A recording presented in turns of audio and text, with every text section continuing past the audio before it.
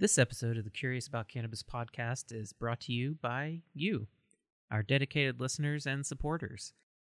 Thanks to your continued listening, sharing, and donations, we've been able to continue the show free from third-party advertisers and sponsors. So, thank you. And if you'd like to learn about other ways you can support the show, visit patreon.com/curiousaboutcannabis. Marcus Bubbleman Richardson, hash maker, cannabis aficionado, cannabis warrior.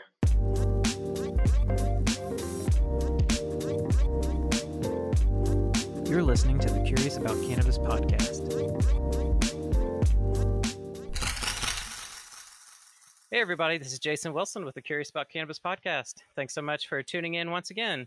So today I'm really stoked to connect to a new acquaintance of mine, someone that you've possibly heard about, especially if you've been around in the cannabis industry a while, like myself and some other colleagues we've had on here. But I'm here with Marcus Richardson. You may also know him as Bubbleman or BC Bubbleman. But thanks so much, Marcus, for being willing to come on the podcast today. Yeah, absolutely. You know, I heard your interview you did with Dr. Mark Chaldon, and I know that he hooked us both up. So I'm always happy to do interviews with people that have a good focus and a good grasp on what they're doing. I thought that was a good interview you and Mark did. So I was, happy to take part. Yeah, totally. And for anyone that is unaware, one thing that was really cool about our sort of connection between Mark Chaldon and everything is you used to have, I don't know if you'd even call it a podcast back then or not, but you used to have a show called Hash Church that Dr. Chaldon would come on, it seems like fairly regularly, with some frequency, to talk about all things cannabis and cannabis extraction and stuff. So if anyone is familiar with Hash Church, you might have seen Dr. Chaldon on there, and Marcus is the brains behind Hash Church. And I saw you did Hash Church 2.0 not too long ago, kind of revived it. I was familiar with it back in like 2014, I think, or something like that, kind of a ways back. The early days, yes. We're even in a 3.0 now. We did an episode last Sunday, just a few days ago. We did a Hash Church episode. So they're certainly not as often as they were. I was doing them every single Sunday. In fact, I didn't miss a Sunday, I believe, for 167 episodes. Wow. So that was, 167 weeks. It was over 3 years without missing an episode. It was quite a challenge, and it did cause me a little bit of stress, but it's because I realized I had something special there, and I wanted to make sure that I didn't pollute it or dilute it or affect it in a negative way. So trying not to monetize it, trying to keep it authentic, trying to keep it transparent. And that was easier said than done, but we've managed to pull it off for the last, I don't know, must be going on year 5 now, maybe even 6 of Hash Church. Yeah, definitely. And it's definitely a process trying to figure out how to maintain, programming like that without monetizing. It's something I'm going through right now of trying to keep Curious About Cannabis going and everything, but not bringing in sponsors or advertisers that might affect, what you say or make you think twice about what you might say or manipulate the authenticity or anything. And it's hard. So yeah, my hat's off to you for being able to do that for so long. It's very impressive. And anyone that's listening, if you're not familiar with Hash Church, we have a million things to talk about, but that's one you can dive into hours upon hours, years upon years of content there. So check that out. Marcus, do you mind for folks listening that are kind of newer to the industry, maybe aren't familiar with some of your background and all the different things that you've been involved in? I'm not sure how far back to go because you have interesting history with like hemp cultivation and getting your licensing for all of that. But I guess as far back as you want to start, how did you come to build this passion towards the cannabis plant? Where does that come from, and kind of what got you interested in pursuing all the things that you've done over the years? Well, I'm definitely a very particular kind of individual. And at a very young age, I think I was about 14, I smoked my first joint with a friend of mine, Steve McAvoy, behind the dumpster of the local, Quickie Mart type Right. store. And it was instant. It was just like right out of that movie, Half Baked. Abba Zaba, you my only friend. Like when they're all baked and they're Yeah. walking into the store. And it was Right. just The icing instant machine. for me. Yeah, it was instant for me. So it really started right then and there. I made the choice, not to consume alcohol or tobacco or caffeine or pharmaceutical drugs or really any of the illicit drugs Hmm. aside from psychedelics and cannabis. Sort of stayed pure in that way and just focused my energies on those things. And I think it's one thing to focus your energy on those things. It's another to make sure that you avoid the other things that tend to dilute the focus on those things in the first place. So being able to, remove those things from my options Yeah. really sort of gave me this super like concentrated version of getting into this plant, and I was really able to focus on it. It wasn't too much longer. I was probably 18, 19 when I started looking into the hemp activism, Hmm. being from Manitoba, Bible Belt, center of Canada, very, particular place to be, very easy to get in trouble if you want to Hmm. start playing around with cannabis. And the trouble there was real. It was jail time. You would go to prison if you got caught with it. There weren't too many people getting slapped on the wrists and being let go. So that sort of directed me, towards this hemp movement. And there really wasn't a hemp movement at the time, but I got into hanging out with a couple of key people. One was Martin Moravchuk, who ended up being one of my partners and founders of the Manitoba Hemp Exchange, Hemp Seeds Unlimited, and eventually Manitoba Harvest, the company that he built and created with his partners, all of people who I introduced him to. So I was very close into that niche. We were applied for a license in '94 to get hemp growing legally in Manitoba for the first time in 73 years, and we got the license. So we were able to grow an experimental 5-acre field. Experimental was the stipulation of that regulation, and from '94, '95, '96, '97, and '98, it was all experimental. In 1998, the province changed the law.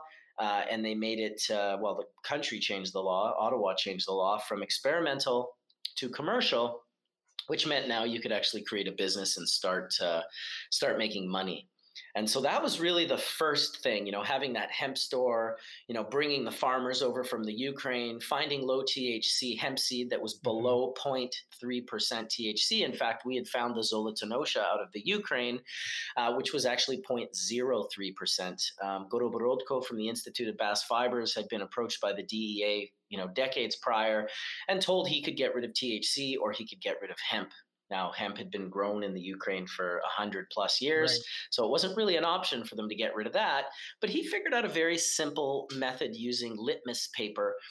He could go out into the fields and he could litmus test some buds, and basically ones that looked a particular way, one that attracted his attention, that looked different from the low THC cultivars, he would litmus test, and if it turned purple, it was very likely that the number percentage of THC was going to be higher than what he wanted, and he would just pull those plants. And he Hmm. did that for like over a decade, maybe close to 2 decades. Wow. And what happened was he created Zolotonosha, the 3, 7, 9, 11, 13, 15, 17, all these different Zolotonoshas, and they are the lowest THC plants, or at least they were for Hmm. the longest time. There are CBG cultivars now that are very high in CBG, 12 to 15%. And if you understand the synthesization of cannabinoids and how it happens in the gland head, CBGA is, of course, the first cannabinoid to be produced. And if all the other gene synthases are turned off, then you won't get any other cannabinoids. It'll literally just stay CBG. So before that happened, Zolotonosha was the youngest, lowest, smallest THC percentage on the planet, and that's what we brought to Canada to approach our government with and say, hey, listen, the law is 0.3. We've got 0.03. we showed them the Popular Mechanics article from 1932, which was on the front page, the $1 billion crop, first time $1 billion had ever been used in an economic statement. And we approached our government with a page, a deck page, the front page that said the $1 trillion crop. And so at first he was thinking like, oh my God, you guys don't waste my time. But we managed, just open the first page and check and see the Popular Mechanics article. And it piqued his interest. The low THC piqued his interest. And it was a very short period after that we ended up getting a license and were able to start growing hemp. So very shortly after that, 96, a couple of years later, I would move out to British Columbia. My one main friend and contact out here was Hilary Black. Hilary Black, of course, is the founder of the BC Compassion Club. So she was really very inspired by Valerie Corral, Mike Corral down in California with Wham. She was inspired by Todd McCormick. She had all these different inspirations in California that were kind of, pushing her on one side to maybe move down to California and be a part of things there, or stay in British Columbia and start her own sort of dispensary-club. And that's kind of when I moved into BC, and she was, hey, what should I do? Where should I go back down here? Should I stay up here? And I was like, well, listen, I just moved here and I'd very much like you to stay here. And anything I can facilitate and help with, I would absolutely do. So for years, I helped facilitate cannabis flow into the BC Compassion Club, through donations, through finding contacts for them, and just really doing anything that I could for the Compassion Club, because I believed in it so much, and it was one of those things that you would be willing to lose money on every single experience that you came in contact with the club. If I came in contact with the club, I just wanted to know at the end of it that they made something and I lost something, because I just couldn't bring myself to lower my integrity to the point where I would profit off of terminally ill people.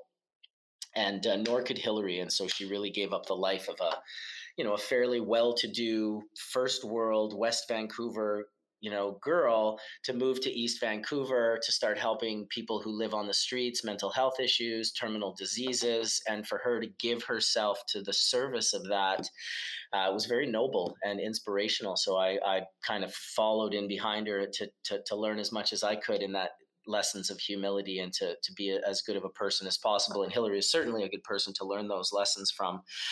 That lasted till about 1998. Towards the end of 98, the start of 1999, I started a company called Fresh Headies. And Fresh Headies would sell now world famous bubble bags. Back then, nobody knew about them. I coined the term bubble bags. I coined the term bubble hash. And I gave myself the silly moniker of Bubbleman that will follow me to my grave, I'm sure, at this point. And we started, making these my wife was sewing them in our kitchen-living room. Oh, wow. And I was selling them online on sites like Overgrow and Cannabis.com and CannabisCulture.com and CannabisWorld.com, and really sort of promoting this, homemade hash experience. Funny enough, butane method came out like 2 months after the bubble bags came out, which was March 1999. Oh, wow. I think, like maybe a month or two later, Indra released the BHO method, and it was kind of like, here we go, like these two pathways began. Now, people knew about butane prior, people knew about water extraction prior, but there's no doubt that Indra popularized BHO and that I popularized bubble hash. There's just no doubt about those two things whatsoever. So led that to, starting to, do all this educational stuff. And it got me into photography because I wanted to share the photos. And suddenly now I'm learning to be a professional photographer so I can share these photos in the way that they look. I've always had an extremely sensitive olfactory, which was really led me to almost becoming a cannabis sommelier before it even existed. I could understand and smell the complexities of the terpene profiles. I could understand and seek out the highest caliber, highest quality cannabis. And I was always known for that, even at a young age. Oh yeah, go see Mark. He's got the best stuff, because it was important to me to find that stuff, to find growers who felt that it was an obligation to grow great cannabis, not a right, so that was also another kind of part of it.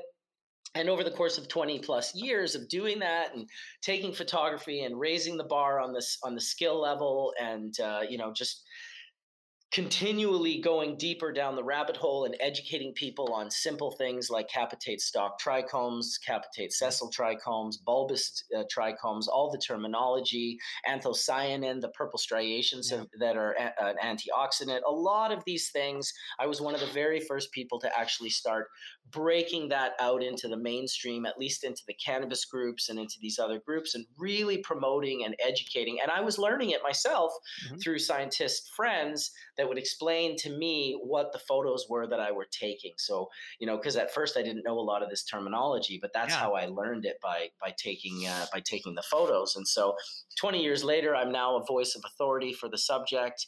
I do consulting all over the world. I have my company in Jamaica, Cannabinoid Research and Development. I have my Fresh Headies company.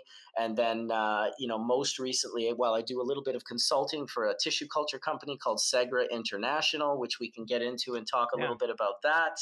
And then, of course, I'm a partner and a big part of things over at Whistler Technologies, where we do commercial industrial scale water extraction equipment and make it available to those that want to play on a little bit of a bigger level. And then finally, and most importantly, I'm a founder at my company, Embark Health. And so Embark Health is a large-scale extraction facility that I'm in right now in Delta, British Columbia. We have another facility that we're building in Woodstock, Ontario, and we're going to be doing 7 different modalities of extraction. Solventless is what I'm focused on, but I have brought in Mike West, the chemist who did Cresco's Labs and Green Lion and a bunch of different things down in the US. He's up here working with us as well. So we're really excited about moving things forward with Embark. Nice. Yeah. So much.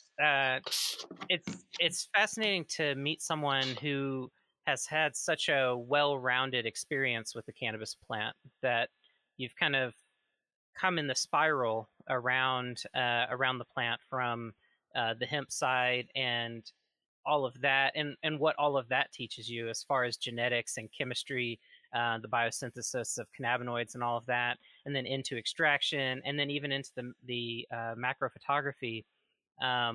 It's super fascinating just to think about your experiences. And one thing that I wanted to make sure that we touch on multiple angles is the changes that you've seen over, let's say, the past 25 years or so, and particularly in Canada, because Canada recently has sort of been trying to legalize. I mean, they have legalized. It's a model that not everyone is super stoked about, I guess. I've talked to different people. Some people are happy with it. Some people are kind of frustrated. So I guess to find a starting point, let's focus on the hemp stuff, and then we'll spiral out into everything else. So how old were you in 95 when you received that license? I was 21 years old. So how did that feel to get that license in hand and know that you were stepping into this world of being able to work with the cannabis plant legitimately, legally, professionally, and and to see that sort of door open? Well, it felt amazing. And I mean, it felt amazing for the most part, not because of the government and the police and all the people who said you can't do it, but because of all of our supporters and all the people who should have been our supporters and all the closest people in our lives and our friends who told us it was impossible, who told us that it would never happen, who said that it would happen when pigs flew. And things like this, or when hell freezes over, which I would remind them, we are living in Winnipeg, and Winnipeg is colder than Mars in the winter. So freezing hell over in Winnipeg is not really a big challenge. So Been there, done that. Yeah, exactly. So that was kind of, obviously it was a pretty great feeling, and being able to visit the hemp fields.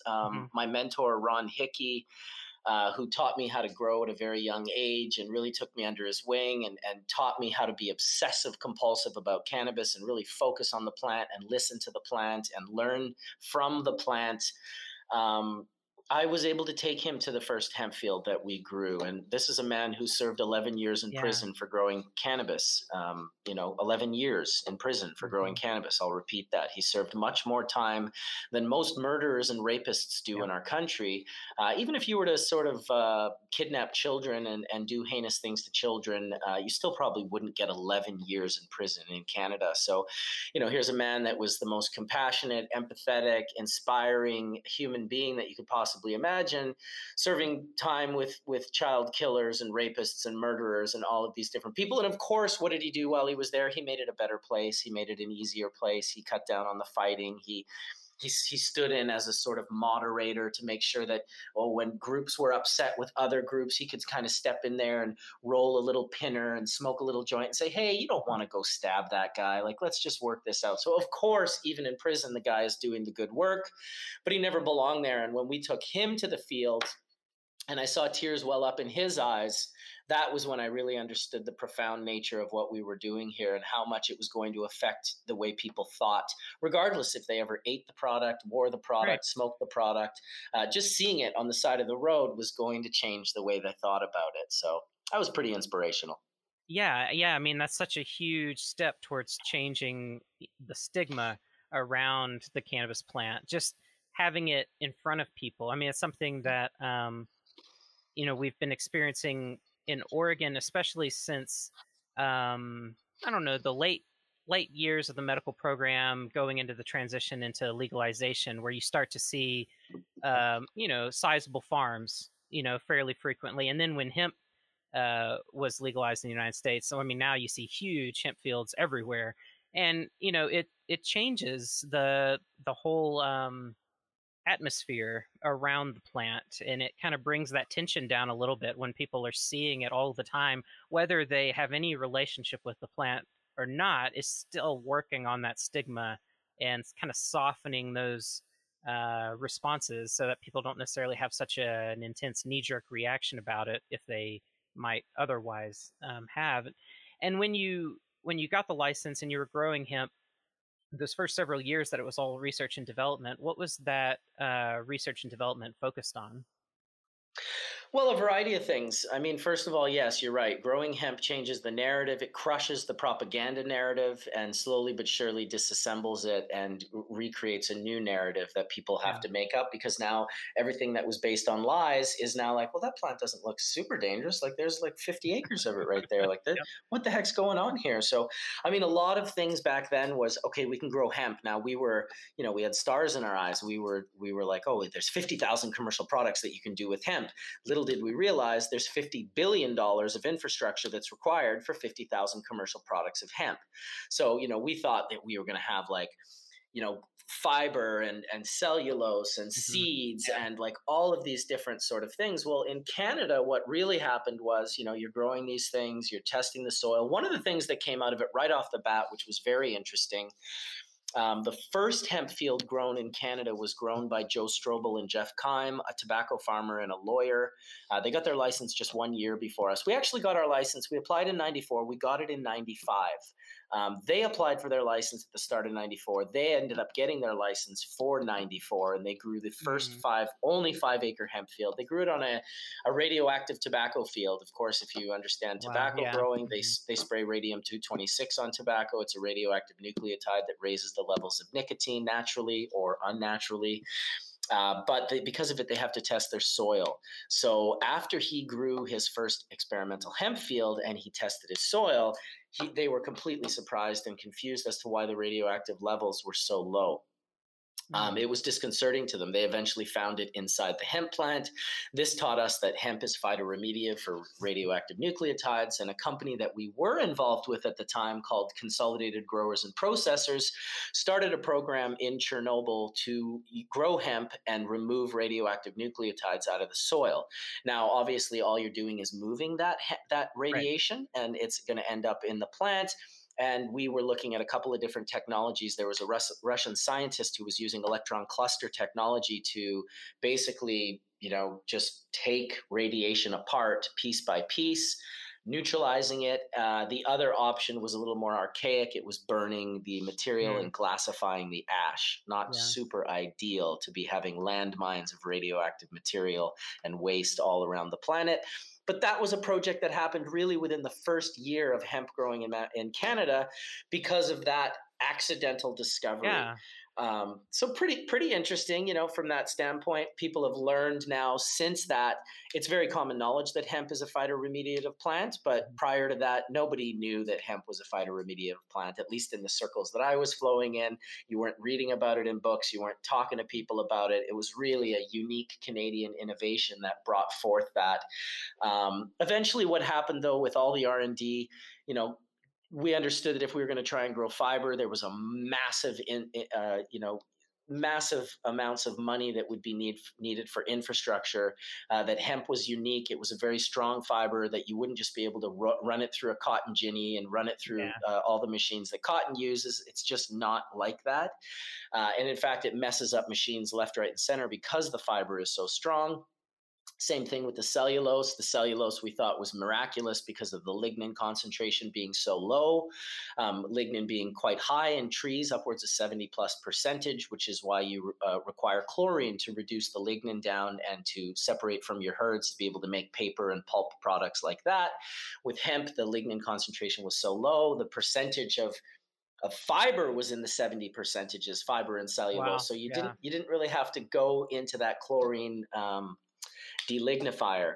And so, that was another thing that was learned. And really, we were kind of pushed into this grain. You're in Canada, you're in the prairies, everyone's growing grain for Cargill. There's all different types of grain that are be growing. And that's really where hemp took off, in the essential amino acid complexities that the seed oil produces, that embryo. And so in a very short period of time after 1998, a gentleman by the name of Paul Bobby, who's one of Canada's largest seed dehullers and seed crushers, I think he processed over 25 million pounds of seed last year, to give you an idea of the size of his operation.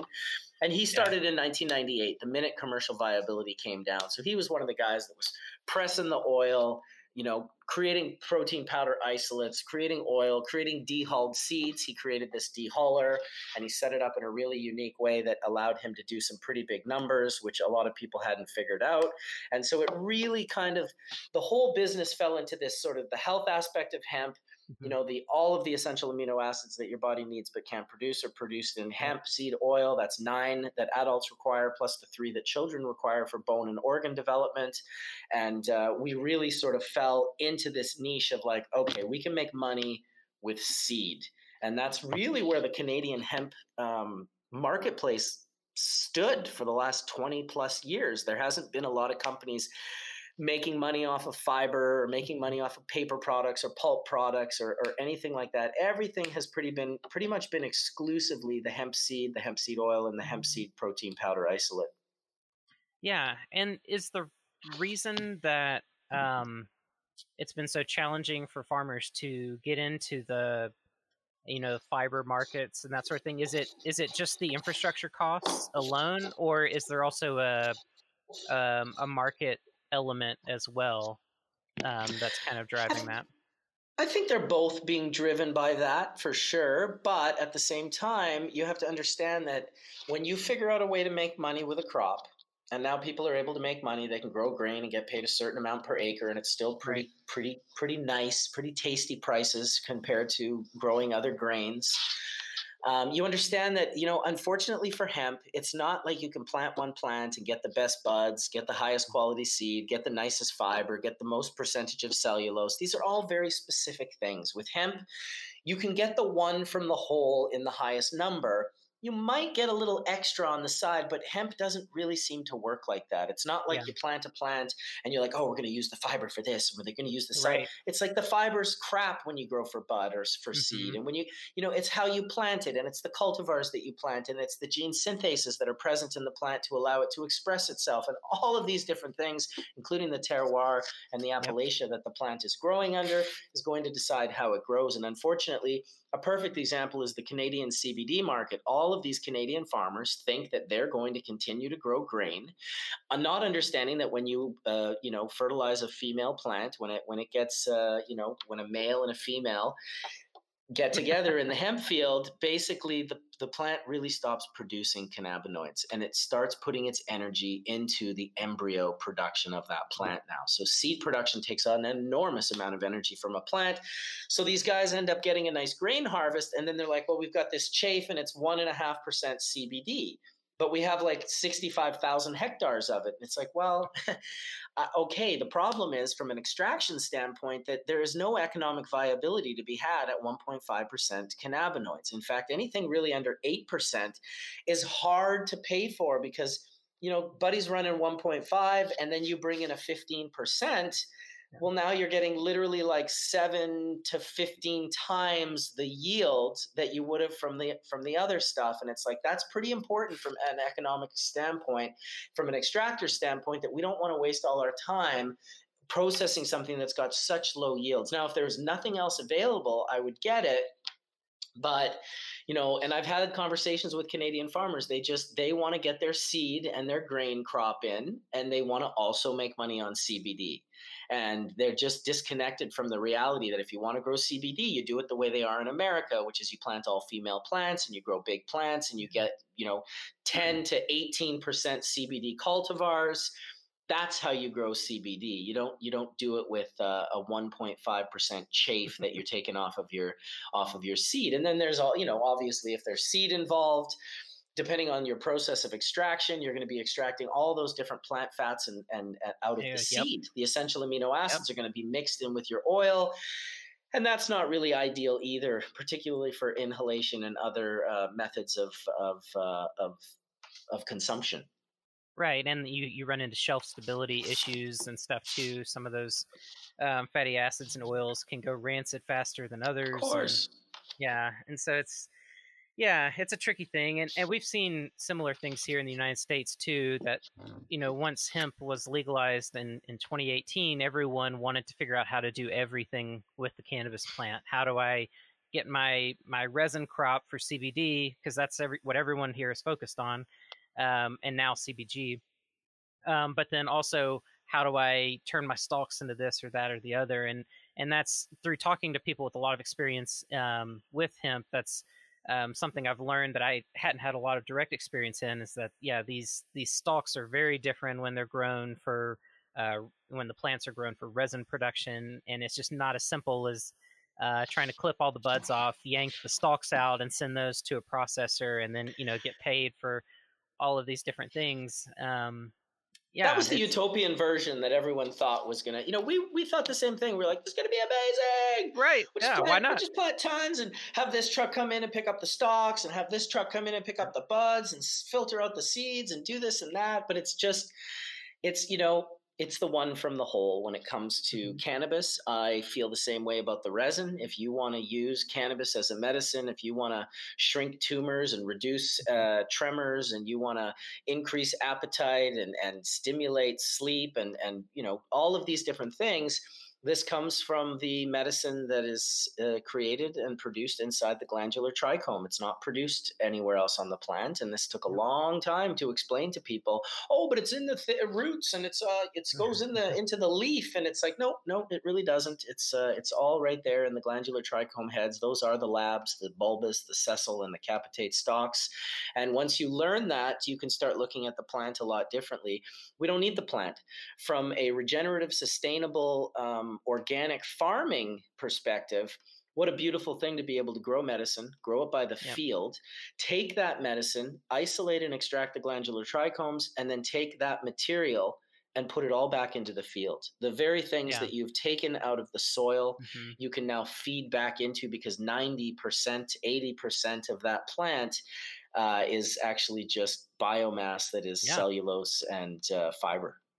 Yeah, and this is actually transitioning into sort of the next phase here. So when you started to wrap your mind around, high resin cannabis production and understanding the medicinal value, and you're starting to understand cannabinoids and terpenes, is that where the motivation came from to start to find better ways of sifting these trichome heads out of the material? Is that what sort of started to lead towards making the bubble bags and running down that road?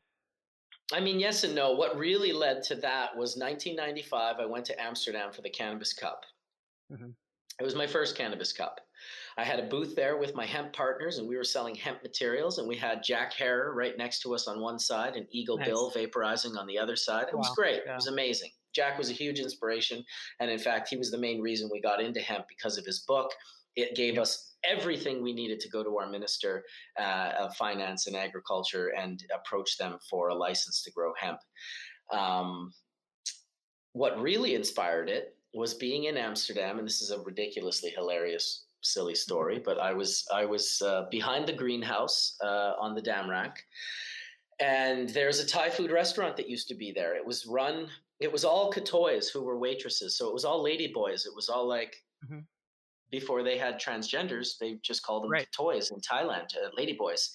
And so we were at this restaurant, and it's very small and really spectacular food, and I bumped into Rob Clark. And wow, Rob Clark had a bong, and he was a Ruhr bong, and he was standing on the stairs of this restaurant. And I was like, "Oh, what's going down?" And he said, "Well, you know what? You know what they say, if it don't bubble, it ain't worth the trouble." And then he lit this bong, and I watched the hash inside of it that was powder just turn to an oil and like drip through the screen and like drip down the bong. And I was just like, I had no idea that was the infamous Skunkman Sam Sift, and Rob and Dave were like best friends. And Skunkman Sam he wasn't going out at the time, so it was like you could bump into Rob, but you certainly weren't going to bump into Sam. I ended up becoming good friends with Rob and Sam, for that matter, over the years. Both became good friends, and Rob actually ended up coming to my house later that year. Hillary Black from the Compassion Club brought him by, so I ended up having him by my house and getting to kind of get into deeper conversations. But seeing that hash melt into a liquid that was made solventlessly, like dry sift, I just couldn't wrap my head around it, and I never stopped. I started getting into sifting, and I was like, I can't make anything like that. That's when I started learning about carding, and I started teaching people that you could card the material. And around 97, 98, I started hearing a little bit here and there about water hash. I finally saw the isolator bags, probably really less than 6 months before I came out with my own bags. I saw some isolator bags. It was a 2-bag system, which when I look back now, that is so archaic. I'm very lucky that I was able to make something, because we ran some material through these bags a couple of times and it just came out terrible. It just looked poor and wet and nasty, and it wasn't inspirational. But a friend of mine at the time, breeder Steve, had some shishka berry that he had just grown from the yellow line. So there was 2 lines of shishka berry. There was the red line and the yellow line, and that was in regards to the Afghan that was being used for the cross. And the yellow was my favorite, and he had some material. He said, "Here, run this through those bags," and I produced something that was really quite nice. Even with just 2 bags, I saw it bubble and melt, and I was like, okay, I'm on the right track. We're isolating glands. I ended up going to Amsterdam to try and sell those bags, because I certainly didn't think in my own mind I would ever make my own. That's not how I go. But I didn't have a good sort of experience in Amsterdam asking for that and trying to get that. And I left kind of quite dismayed and quite bummed out that my sort of dream of selling water hash bags in Canada was coming to an end. And I ended up coming home, and my wife just said, "Hey, why don't we make our own?" And I was just like, "We can do that?" And that's really how bubble bags were born. But it all really started from that first bowl at the Thai food restaurant in Amsterdam with the "if it don't bubble, it ain't worth the trouble." And in fact, years later in 1999, when I started the company and I created, Bubble Hash and Bubble Bags and Bubbleman, if you look back, my motto was, "If it don't bubble, it ain't worth the trouble."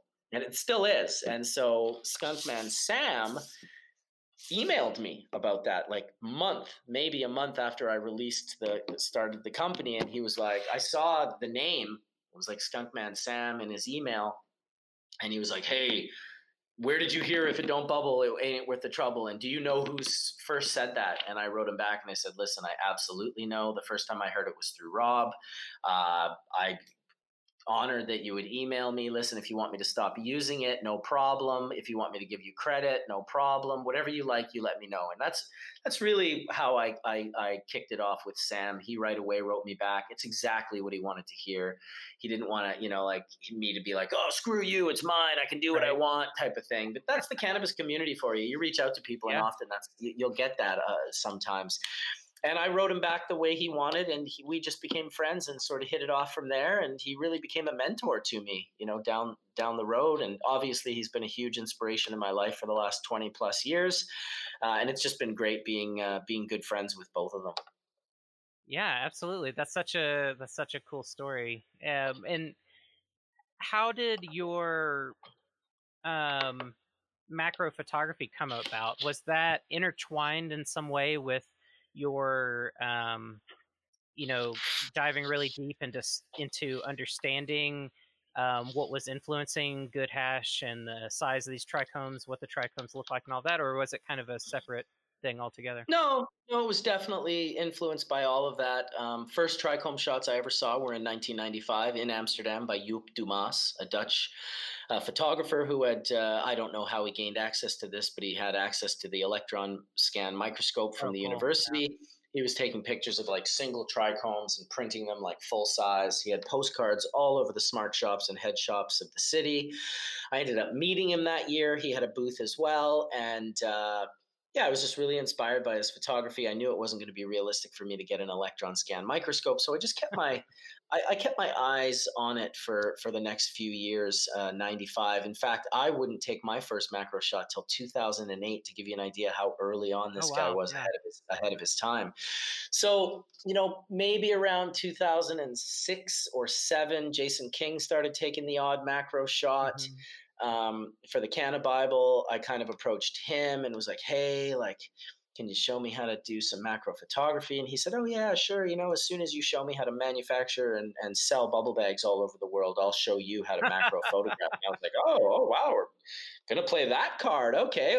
Which is great, because I told him then, I said, look, man, you have a choice right now to be the guy that turned me on to macro photography, or you get to be the guy where I get to tell this story every time. And I've told this story probably a dozen times, and it's the truth. It just is the truth. He was super insecure. He was worried that I was going to come and take what he saw as his.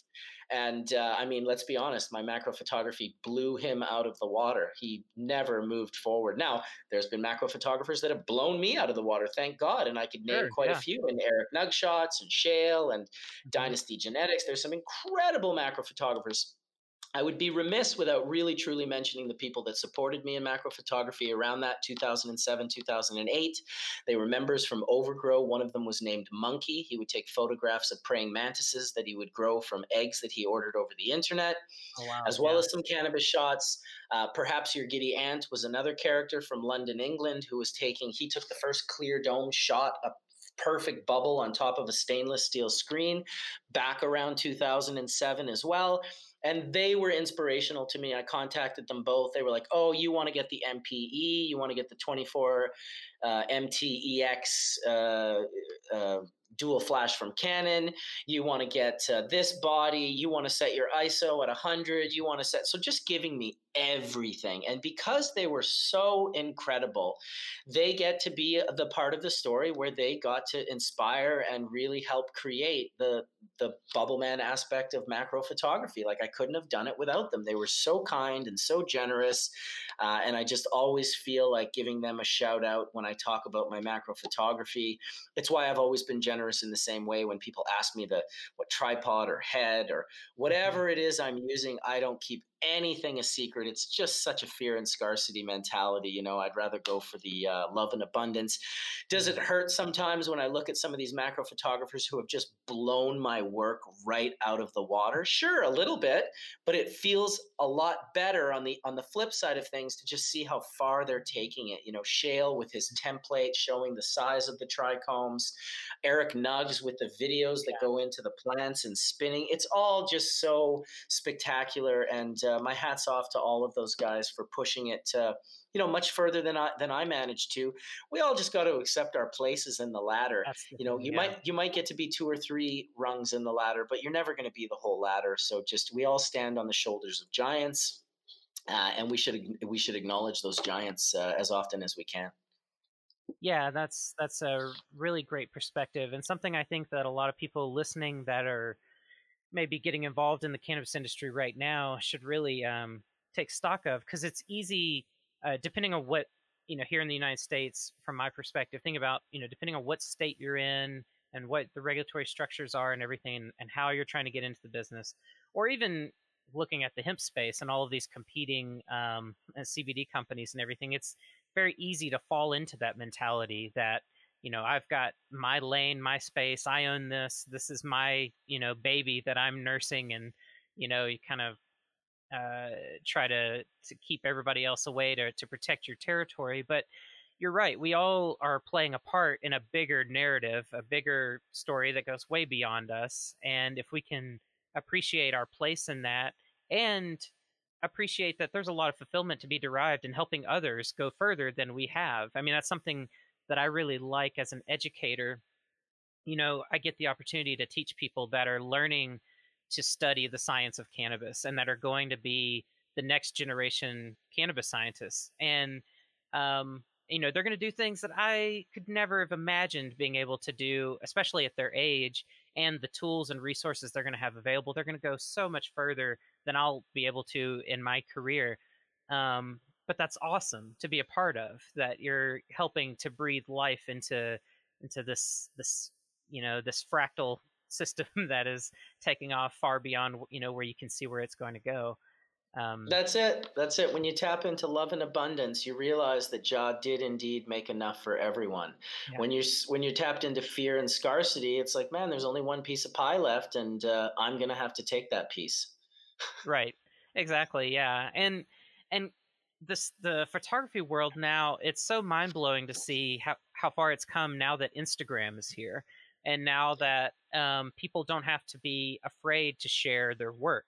When I was growing up and when you were growing up, and prohibition was such a serious thing. I mean, you're talking about, you kind of came from a more conservative area. My home state is actually Mississippi, one of the most conservative, prohibitionist heavy places in the United States, unless you have cannabis in your house. A lot of people don't know that it was decriminalized in the 70s. You can have an ounce in your house, but they bust you on the road. That's where they get you. But now we're in this world where people are comfortable sharing their closet grows and their hobby photography, trying to grapple with these things, and they can have conversations with all sorts of big players in the field on social media and share. And it's just been wild to see that evolution. And one thing I wanted to ask you is, given that you're in Canada, what is your general feeling about how legalization is unfolding in Canada, especially given particularly in British Columbia's history of dispensaries that have been operating for so long? I mean, as long as I can remember, there have been shops in one form or another that have been trying to serve that need of getting cannabis to patients and stuff. But how has that kind of all evolved and changed with legalization that's come through? Well, it depends on the side that you sit, like Yeah. obviously, look, if it's a free for all and you can do whatever you want without ever having anyone over check your work, look over your shoulder, that's the easiest thing ever. So obviously people loved being able to grow their herb. Oh, there's a little mold on there, don't worry about it. Oh, we got bugs, it's fine. Like just trim it up, we'll sell it to the clubs. All of that like lack of regulation. I'm part of the regulations in cannabis bother me, but part of the regulations in cannabis I'm quite happy with. And I Yeah. hope that some of the cannabis regulations spill over into our water, food, and air Yes, industries, I because those agree. things are Yeah. currently toxic poisons.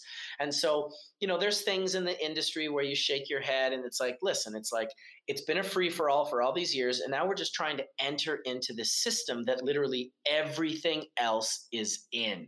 Everything else. So you get these people who have never been a part of these systems, and they're like, "Well, this is just ridiculous. Like, why do we have to have HR, and why do we have to have health and safety, and why do we have to test everything so much? And this is just absurd and ridiculous. It's all built to crush the business." And you can feel that way on one part, but it's like actually all of that is in place to protect people. It's not to, to try and stifle business. It's actually to protect people, to be able to monitor things, to be able to do recalls. Like, have you ever heard of a Yeah. recall in the cannabis industry before it was legal? Like, Right. oh, I guess all of that stuff that was grown with Avid and Eagle 20 and all of these Yeah. poisons just got smoked. Like, nobody threw that shit away. It was smoked by people, and that is kind of shitty. Like, we Yeah. should have regulations in place that say, like, it's funny because a licensed production facility will get a recall, and then all the old activists that are very much, listen, we're humans, we can't help but be divided, and the easiest way to conquer us is, of course, to divide us. So that's always going to be an important play as well. But the activists that feel that this has been a false legalization and that it's really not real, Hmm. they'll see a recall happen and they'll say, see, these guys don't even know how to grow. They're growing shit. It's like, well, most people grow shit. They Hmm. just do it in a regulated system where if you grow shit, you get called out on it. Whereas when you're in a black market situation Yeah. and you know that you grew that crop to pay for your mortgage, rent, whatever, you think it's going in the garbage? Like, I'll tell you, I knew conscious Rasta growers in Jamaica that would still go and be like, oh, well, like, the crop's going to die. Like, let's just get some of that fungicide. Well, that fungicide's illegal in most countries. They sent it to Jamaica because there's no rules or regulations there. Every time I went to a field in Jamaica, I would walk around the outer area of the field and I would look for these bottles of fungicide Mm. that they would use, and I would catch them left, right, and center and just be like, listen, I'm not making hash out of your field. I'm not smoking any of your product. This is poison. So there's a real, like, can you imagine how many people would pay income tax if we weren't forced to do it? That's Right. exactly how many Right. people would throw away their herb if they weren't forced to do it. And that Yeah. says a lot about this industry that's all about the patients. Yes. Yes.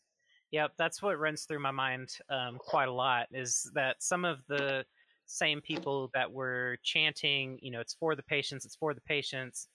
Um, some of them were some of the first ones to totally change their attitude. They almost never talk about patients anymore. And it's basically like, what's the hustle now? Now that they've buttoned up this regulation, what can we hustle and get around um, to capitalize on, before the next loophole is closed? And it's been very disheartening in some senses to see, but you also expect it, right? I mean, because when you deal with a market and lots of people, you know that there are going to be those people that will get away with whatever they can get away with for as long as they can get away with it, because that's just how they operate. And then you have other people that you know view things differently and really care about the quality of what reaches the consumer. And it's not just about making money, but it's really putting that intention in. And I think one thing that's interesting is legalization in some ways kind of raises the veil, in some sense, on some of those actors, to kind of see, like, Yeah. well, who's actually really trying to produce high quality, clean product that's going to actually be medicine for people. If that's the type of product they're making versus just trying to make money. Yeah, no, for sure. People have to understand this plant is extremely powerful. Okay, in the 14th century, the Sufis were gathered in the square in Cairo, and they would put their fingers down their throats, the soldiers, and if they threw up Hmm. green, they were considered hashish eaters, and they had their teeth wrenched out with pliers. They did Yeah. not stop consuming cannabis. Throughout the 80s, 90s, and 2000s, the DEA shot and murdered people, killed dogs, stole children from their families, locked up parents for decades on end, and people did not stop growing cannabis. So if they think what we have to deal with now is harder than all the things that we've come through, and this has Right. been going on a lot longer than the 20, 30, 40, or 50 years that any of us have been involved in this. And it's funny very rarely do you hear people mention that the history of cannabis is very, very long. It's hundreds of years, if not thousands of years. Right. And it's a the prohibition of that plant has been going on for hundreds and hundreds of years. And the Hmm. fact that we've now gotten to a point where all we really have to do is deal with regulators and different people, I would say we've got this. I would say that we are strengthened and hardened by the adversities that the cannabis prohibitionists put us through over the years, doing all of these different things, taking our kids, shooting our Hmm. dog, Yeah. taking our home, destroying our lives. and still not putting a dent in our dedication to cannabis and to making cannabis available to people.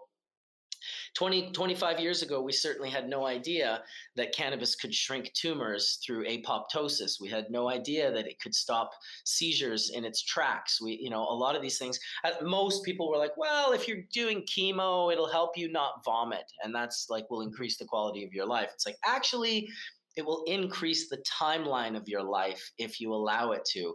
And when you bring that kind of concept into play, you think that there could potentially be crimes against humanity wavered against some of these prohibitionists who made this a reality for so many people. How many people's loved ones passed away earlier than they needed to? How many people lived a quality of life that was so much lower than the quality of life that would be available? I mean, just look at Alzheimer's. Those people are sitting in rooms drooling. They have no knowledge of even where they are. They start giving them cannabinoids. The next thing you know, they're telling stories about the 40s and the 50s. They're dancing to their favorite record. These are realities that are happening today. And so I feel very blessed to be a part of cannabis in this timeline. I can tell you 25 years ago when I had friends getting popped left, right, and center and being given dimes, 10-year sentences, like the judge was giving away CDs like Oprah Winfrey, and you get 10 years, and you get 10 years, and you get 10 years. It was sickening.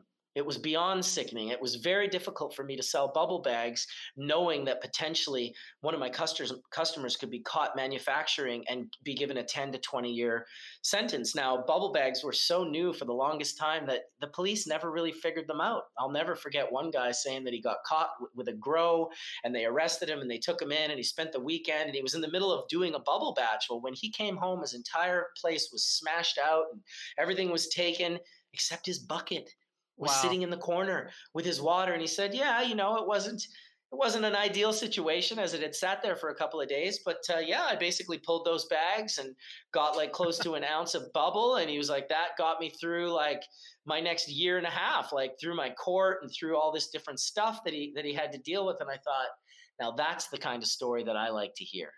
Yeah. Wow. That is fascinating. That's crazy.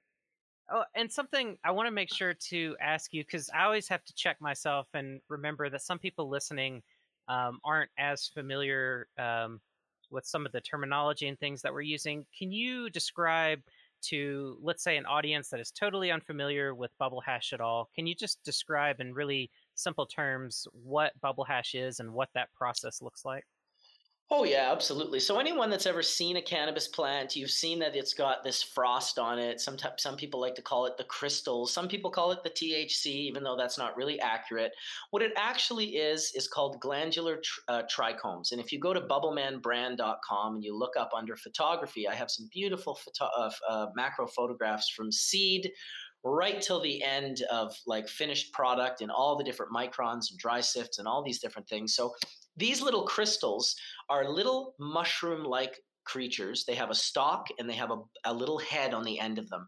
Inside that head is where the magic happens with cannabinoids and terpenes. And so bubble hash is really just those heads broken off. And I'll give you a little explanation. So inside that head, we have things called organelles, two of them on either side. You have a plastid and a vacuole. Plastids produce phenols, which are alcohols. And the vacuoles produce hydrocarbons, which are terpenes. So these hydrocarbons and phenols push up into the upper membrane of this little globe, and they basically start synthesizing CBGA with the help of UVB and probably some other things that we're not even aware of at this point in time. So all of the compounds, all of the cannabinoids, which is THCA, CBDA, CBGA, there's a lot of them. You can look them up, as well as the entire terpene profile. And there's upwards of 180 of those, from humulene to terpenoline to alpha-pinene to myrcene and beta-caryophyllene, which is the one that drug dogs were always tested in because it's often a dominant terpene, very peppery and very, very noticeable to a dog's nose. So those little heads are where the magic occurs, where the medicine is produced. So that wax membrane holds it all in place. Bubble hash is basically, and you can do this at home, you could take a little bud, you could put it in a glass of water with an ice cube or two, you can kind of shake it up. break that bud up, shake it all up. And what'll happen is the little resin glands will become very brittle in the cold. That wax makes them very brittle. It'll break off right at the neck where the head sits at, which is the most easily broken area. It'll break off, and due to the density of the trichome head and the fact that it's oil filled, it's still affected by gravity and water. And that's really the magic of bubble hash. So those little glandular trichome heads sink in the water while everything else stays afloat. And then we just pull micron screen bags accordingly. First one pulls out all the flour. The second one pulls out, some contaminant. And then you start getting these different gland heads at different micron diameters. So that's really what bubble hash is. It's the medicinal components that are produced by the plant in these glandular trichomes. And cannabis is by no means the only plant that produces glandular trichomes. There are hundreds of plants that secrete essential oils out of glandular trichomes. So mint is one, yerba mate, lavender has trichomes, chamomile. There's a whole variety of plants that produce these. Tomatoes have trichomes on them as well. Not all trichomes are producing essential oils. Some are more like protective mechanisms. They might be really sticky, or they might be acrid, or they might be, a variety of things. But there are a lot of plants that you can find if you get your little macro camera out there, that you can start seeing these little trichomes growing all over the plants. So that's what bubble hash is. The head of the trichome, isolated to a 99.9% ratio. That's why I called it bubble hash, because hash from a third world like Morocco or Afghanistan is really, like, I would doubt that it's even 10 or 20% glandular trichome heads. Yeah. Yeah, it's well, and that's one thing I was getting to is sort of the question of why would you do bubble hash over, dry sift, just making keef and pushing it together and everything. And generally my response is, as particularly when you're doing a micron gradient, is that purity element, that you can really dial in your purity in a good way, and getting things cold, like you pointed out, getting the trichomes brittle and everything, it aids in that process. So that it makes it easy for Joe Blow to do it, because producing full melt 99.9% dry sift. Now, don't get me wrong, there's been some tricks and tips that were given out, and you'll notice that all these people that are making this really nice dry sift were not making it before those tips and tricks. They like to hold their tech close to their chest, but the bottom line is the history is there. They were not producing this until key people gave away key tips and tricks, static tech being a huge one. Without static tech, there'd be very few of these people producing full melt 99.9% dry sift. Some of them have gotten a little full of themselves. They think they're a little bit more than they really are. And that's okay. Sometimes that happens. But the bottom line is you got to stay humble and just, pass on these little tricks and tips. Mies, I would shout out Mies. Mies is the first one to really take my carding technique, which was really just carding glandular trichomes back and forth. And he took a DVD case, wrapped it in a parchment paper, and did the same process. And magically, on one side, glands would stick, and on the other side, glands would contaminant would be there. Now, it's not the be all end all. It's a very slow process. I think the Jungle Boys and some other guys are using paint rollers that they wrap in parchment to kind of create that as well. It's definitely not a way to produce kilos and kilos and kilos, but it is a great way to get people who never had access to the game before into the game as a player.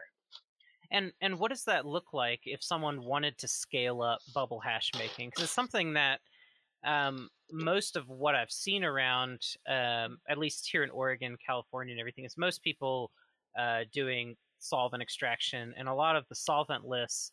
There's been a lot of attention on rosin lately, but I haven't heard much about scaled up bubble hash making. So, how does that translate when you try to scale it up? Oh, it translates fairly well. Our team over at Whistler Technologies has done an exceptional job at scaling. Shout out to the two Daves and Kelvin Wong, the engineers for Whistler, as well as Daniel Lantello, the founder, and my business partner.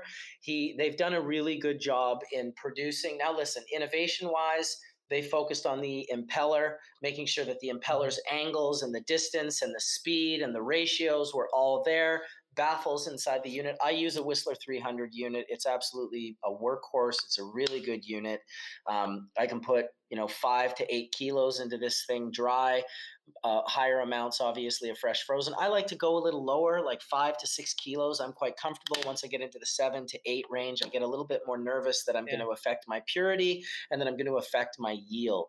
So I pay very close attention to my yields. I want to get as close to the COA for cannabinoid content as possible. So if it says it's a 23% cannabinoids, I want 20 to 21 to 22% returns. Now there's still wax and there's still terpenes, but as long as I can get that return of cannabinoids from the COA, I feel like I'm being quite efficient in the 90+% range of what I'm getting off. And we also produce 1,000-liter reactors as well as 2,000-liter reactors, which you can imagine if you're putting 5 to 8 kilos dry into a 300, you can imagine how much goes into 1,000 and into a 2,000-liter reactor. So we've got a few of these machines deployed around North America right now, and we've got a really nice 2,000-liter times 2 unit that's being designed and prepped by our engineers right now. So it's the game is on. Like we are definitely scaling up water extraction. I've now seen in the last year maybe 3 or 4 more companies that were not, we were alone in the space for years, and now there's like Delta Separations has a machine, Iced Extracts has a machine. God, I'm thinking there's at least 3 or 4 of them that I've seen, a couple of different people that are just creating and designing their own machines. And it's great. It's going to be helpful. This is not a game for, the small person. The problem with doing large scale extraction of cannabis is you need a lot of cannabis, and the only way to do the R&D on that is to have access to a lot of cannabis and be willing to potentially make mistakes and lose resin while you're doing your process. So that's why you don't see everyone doing it. You got to have the cultivars, you got to have the access, and you also have to, here in Canada, have the permits and licensing to be able to do it as well. So all of these things line up. And they have lined up for Whistler Technologies quite wonderfully. It's a team that I'm very excited to work with. And check us out at whistlertechnologies.ca if you want to check out a larger scale stainless steel, super high-end quality production. It's really a joy to work with the equipment. Very cool. And what is it that would attract an extractor to go the bubble hash route over other extraction routes? Well, I mean, it's really one of the quickest and easiest ways to isolate trichome gland heads into a 99.9% purity without using a solvent, without melting it down. It's the only way to isolate and separate the glands by micron diameter, which we've seen over the years also isolates and separates the medicinal components of the plant. I've seen, appetite from 45, sleep from 90, pain relief from 120. It's not always the same from one cultivar. So now you can take a cultivar, you can isolate them by their micron diameters. You can start taking those micron diameters and formulating and mixing them from different cultivars. So that's kind of the future that I see in cannabis, where we can start, there's a lot of mechanisms that are going on in the brain that are complex when we consume these compounds. And it's great to consume a single plant and a single plant resin and what people call full spectrum. I would go a little further and say real full spectrum is like 8 or 9 or 10 different cultivars that you've extracted together. And now you have, because let's be honest, if you want a cultivar with a certain cannabinoid like THCV, well, you're going to need a specific cultivar for that. You're not going to find it in a bunch of the CBD cultivars that are in the US right now. Those are generally South African genetics that produce a cannabinoid like that. And and I'm sure it's the same for CBG and CBC and CBT and all of these different cannabinoids. So having access to a multitude of cultivars to be able to mix and match and formulate is something I'm pretty excited about. I'm glad you brought up the full spectrum thing, because that was something I really wanted to ask your opinion on before we close up here, because it seems like full spectrum, broad spectrum, whole plant, these are all terms that it seems like every company defines differently, which makes it extremely confusing for consumers. And the marketing message that floats around is that, oh, you want full spectrum, and then all these companies define what full spectrum is, and then try to drive consumers towards that. So, I mean, you already alluded to how you conceptualize sort of a purist perspective of what full spectrum is, but can you elaborate a little more on your perspective on these different terms and how you've seen them played out? Because they've really, I mean, from I've been around in the industry for only about like 15 years or so, and I've really noticed these terms get really popular over the last 5 years, 7 years or so, where they're like really, everyone's really talking about it and blended it into their branding. So, what's your perspective on that? Well, it's pure marketing, and it's come from our conversations on Hash Church. There's absolutely no doubt. You called the timeline to the perfection. Keep in mind it was Skunkman Sam who was the one who discovered the modality, the modulation effects of terpenes. He did it in 2000. He hit up Ed Rosenthal, who wrote the article on myrcene. He hit up Ethan Russo, who created the ensemble effect. He hit me up. It was the first time I had ever smoked pure THCA, and then pure THCA with a single terpene. It was a world of difference. So he opened our eyes up to this modulation. The rest of the world didn't get to become a part of that conversation until I invited him into Hash Church in 2014. That's when we started talking about terpenes. That's when Horatio started making terpenes, and Tony started making terpenes, and Kay from Trichome Technology was doing terpenes, and Sam was opening up this whole conversation.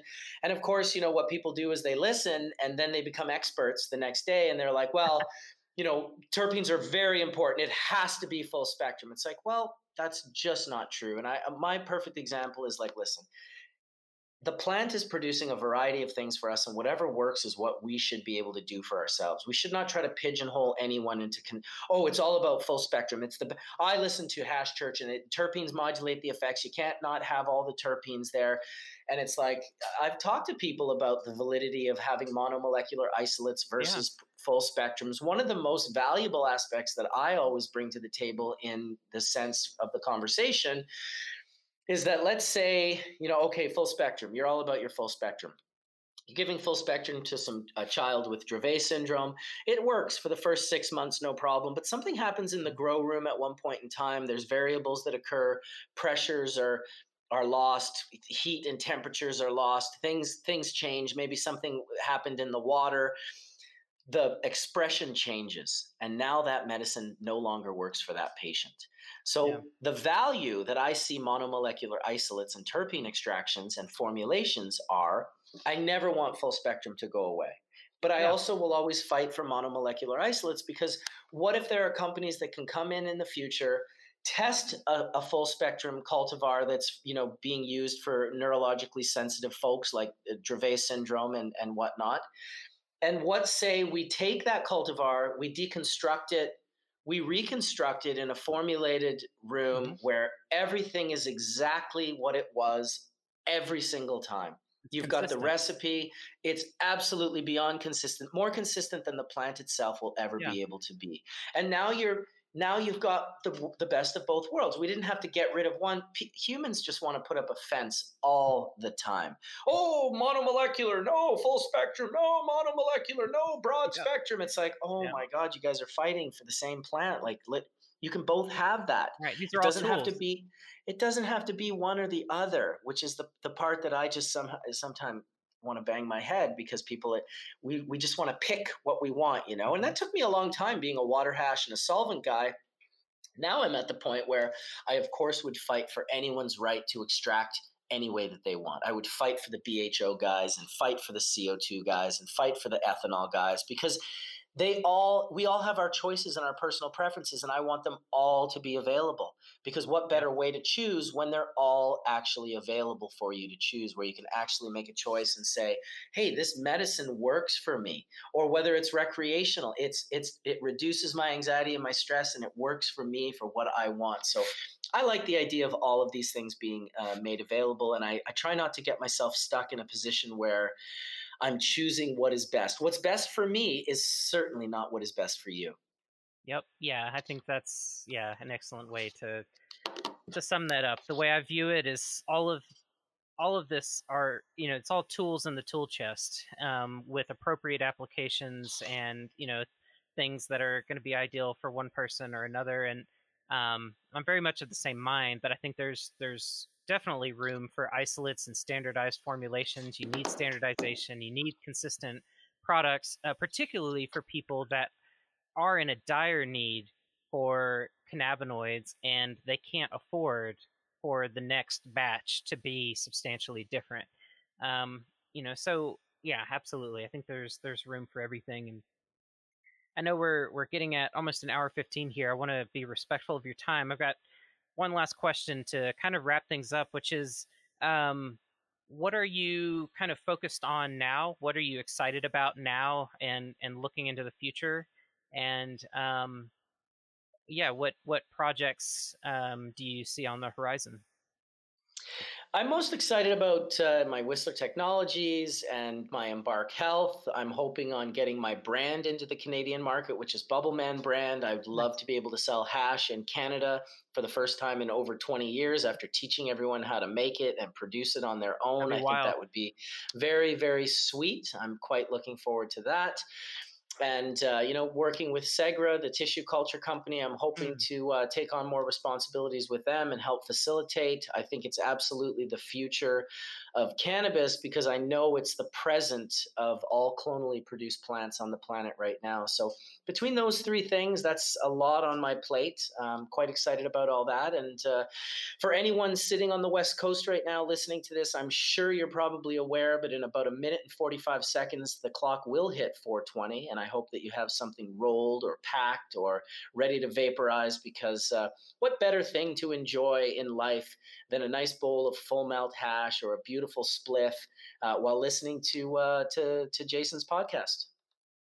Oh, that is an excellent way to cap all of this off. That's so observant of you. I didn't realize we're coming up close on the time. Let's go ahead and get this wrapped up in the next minute. Well, Marcus, it's been a delight to finally cross paths with you. Like I said, it's so fascinating for me on the podcast side to have been indirectly connected to so many people in the industry through reading your writing, seeing your photos, reading forums and learning about hash making, all these different things. And then to finally cross paths with you, it's super cool for me, and honestly kind of surreal in a way that I've been able to have the opportunity to talk to so many, awesome, knowledgeable people. So thanks so much for being willing to sacrifice your time and energy to come on the podcast today. And I look forward to following your work, and maybe we'll catch up again some other day. Yeah, thanks so much for having me on, Jason. I appreciate your time as well. It was indeed an honor to share some time with you on your podcast and with your audience. And I'll finish it how I finish all my shows. May the full melt bless your bowl sooner than later. That's Peace perfect. out, everybody.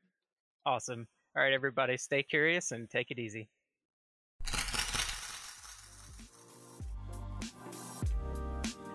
If you want to learn more about cannabis, check out the Curious About Cannabis book on Amazon.com and other major online book retailers.